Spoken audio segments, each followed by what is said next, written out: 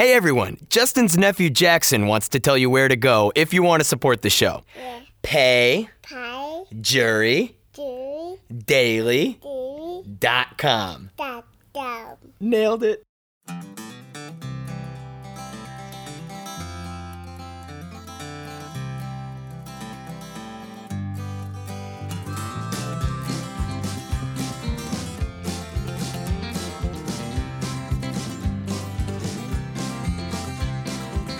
On the day that we met on the internet, I asked her for a photograph. She sent it over to me, said, I know it's a... Ladies and gentlemen, welcome to the Justin Robert Young podcast. My name is Justin Robert Young. Joining you yet again, November 5th, 2019. You know, we're going to get a little bit into the culture war today. A friend of mine asked me yesterday what I thought of a few political pundits that are more on the culture war side. And you guys know that they're not my favorite stories, mostly not because I don't find them fascinating. In fact, I will say this. I find pretty much every culture war story fascinating for some reason or another. I hate talking about them because everybody has their own lines drawn. It's not a culture discussion, it's a culture war. And either you come dressed in your fatigues with your military-issued weapon ready to fire, or you really don't have any place in this conflict. So we're going to go ahead and start with that one.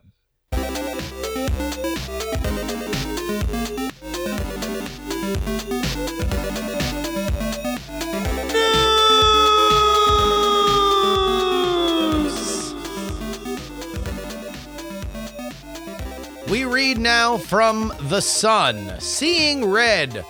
What is the LGBT rainbow poppy and why is it so controversial? All right, so where do we start with this one? There is effectively a Veterans Day. I think it's called Remembrance Day out there in the old UK. To commemorate this day, to remember fallen UK soldiers, you wear a red poppy.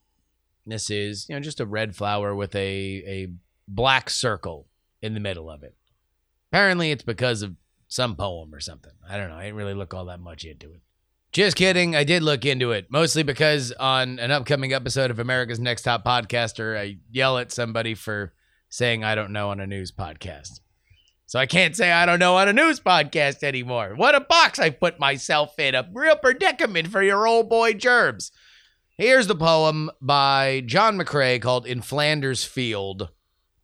We will read just the final two stanzas here. We are the dead. Short days ago we lived, felt dawn, saw sunsets glow, loved and were loved, and now we lie in Flanders fields. Take up our quarrel with the foe. To you from falling hands we throw. The torch be yours to hold it high. If ye break faith with us who die, we shall not sleep though poppies grow in Flanders field. And so that's why you see these red flowers on people's lapels. So here's the problem. Well, I don't know. Is it a problem? For 6 pence, which will make you none the richer, you can get a rainbow glittery poppy style badge. There's apparently different versions of it, but effectively it's like any kind of LGBT iconography that apes another thing. You could do an LBGT sports team logo or a band logo, something like that. But this is for fallen soldiers. Well, as a lot of these culture war stories go, it begins with a tweet. This is from some lady named Kate. I'm not in any way homophobic, she writes, but this is beyond. The red poppy is in memory of all soldiers during the war. The poem Flanders Field states why. Pride is a whole month to raise awareness. Soldiers who died and fought for us have 1 minute a year. Get some respect. Which, I mean, oh my God. I understand that when it comes to veterans, specifically fallen veterans, there is very little room in some folks' mind for wiggle room. This is a thing, is a thing, is a thing. That's it. There's no commentary. There's no slight change. There's no, okay, well, this is an established iconography. Can we twist it just a little bit? But holy smokes. This is what I mean. Like, I like talking about this. What does iconography mean? When does iconography become so embedded that you can build another message on top of it? That's fascinating to me. And you get into, I mean, this is like a British version of the kneeling during the national anthem thing. But at the same time, I mean, do I really want to fight about the fact that somebody put a rainbow flag poppy on Etsy? Or this lady named Kate got upset about it? I'm sure I would hate Kate if I met her. She seems real uptight. Now I have to fight about her? She's dictating this podcast? God, we don't have anybody like that here in America.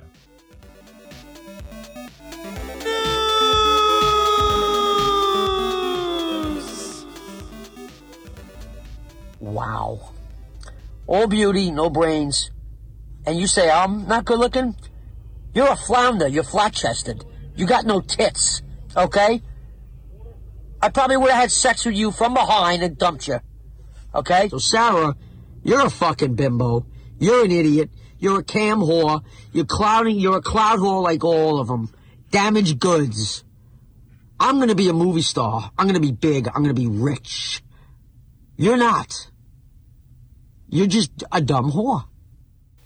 Well, that is the voice of the Bagel Boss, a.k.a. Chris Morgan of Long Island. You may or may not remember the viral clip of him freaking out at a bagel store and then eventually getting tackled. He's a short guy, kind of dumpy. He's got the kind of loud mouth that can only truly be produced on Long Island. And now, according to the New York Post, page 6, he has been a bit of a creepster with cam model and ex-stripper Sarah Rusi. She says that the Bagel Boss not only invited her on his podcast, but then tried to shoot a YouTube video with her at a restaurant, which he treated like a real date. Quote, Rusi, I told him that I have a boyfriend, but Chris kept saying you could do so much better. He kept telling me how famous he was, and he asked me, how does it feel finally meeting me in person, ? Morgan then sent her a shirtless picture. I was like, what the hell, says Rusi. Does he really think I'll be turned on and text him back? He doesn't exactly look sexy. His problem is he's got a lot to learn about women. That is what produced the clip that we began this with, which is him just being an odious dirtbag. I I feel awful even talking about this. I guess it's, I mean, this one got sent in on our Discord from a Vancouver outlet covering what seems to be something that is only newsworthy between the Manhattan restaurant they went out to dinner at and the Long Island Railroad all the way out to Montauk. But here we are, talking about the Bagel Boss. I mean, this is the brand, right? He's just going to be an awful person. He's going to be an awful person, and we're going to say, oh my God, look at how awful he is. Is that the brand? He has a podcast, I guess. Jim Norton was on it. I like Jim Norton. Jim Norton seems like the kind of guy who'd be fascinated by the Bagel Boss. I hope that they're secretly together. Or no, I don't. I don't know what. Maybe this is the reason why we're talking about him. This is an existential question. Why am I talking about him?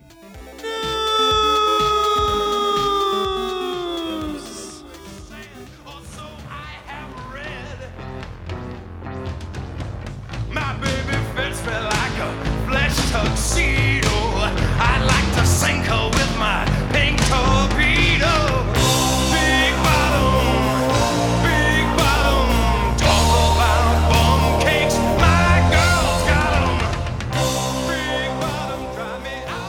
today on a high note. Yes, Spinal Tap.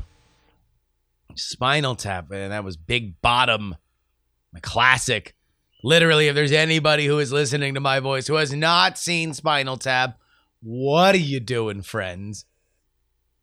Harry Shearer, Christopher Guest, Michael McKean, and Rob Reiner have thankfully settled a dispute with Universal Music to continue to distribute the Spinal Tap music library on streaming and with the movies.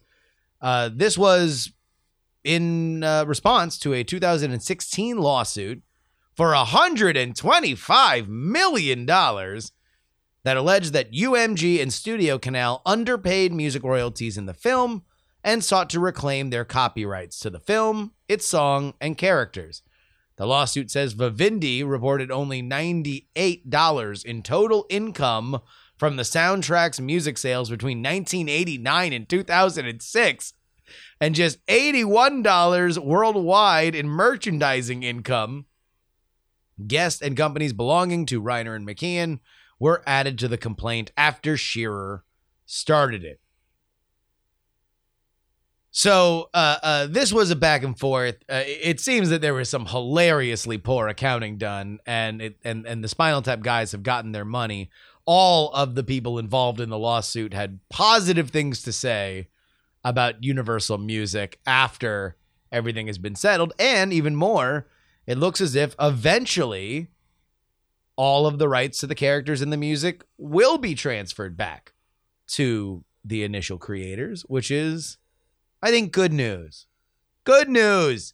See, we had an awful culture war story, and then we had this odious bagel boss, and now we can end with peace in our time. We started out with a touchy British lady, and then we went to an awful American person, and then ended with a good, feel-good story about a bunch of American actors pretending to be awful British people. Awesome.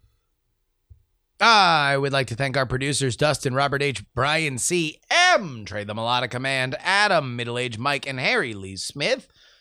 I would like to remind you guys that you can email me, jurydaily@gmail.com, Twitter, Instagram, and Snapchat at Justin R. Young, and you can join our Discord, bit.ly/jurydiscord. In fact, you head on over there, go to the Jury Stories channel, and paste whatever story that you like. You want to know why? Because that's where we get all the stories for this show. That's why, sillies.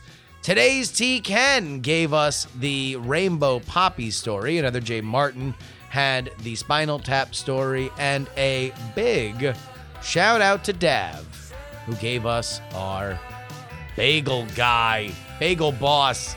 Sorry. I'm sorry for the honorarium. The Bagel boss. Until next time, it's your old pal Justin Robert Young saying, please give a round of applause to Mr. Wacky. And more importantly, please don't die!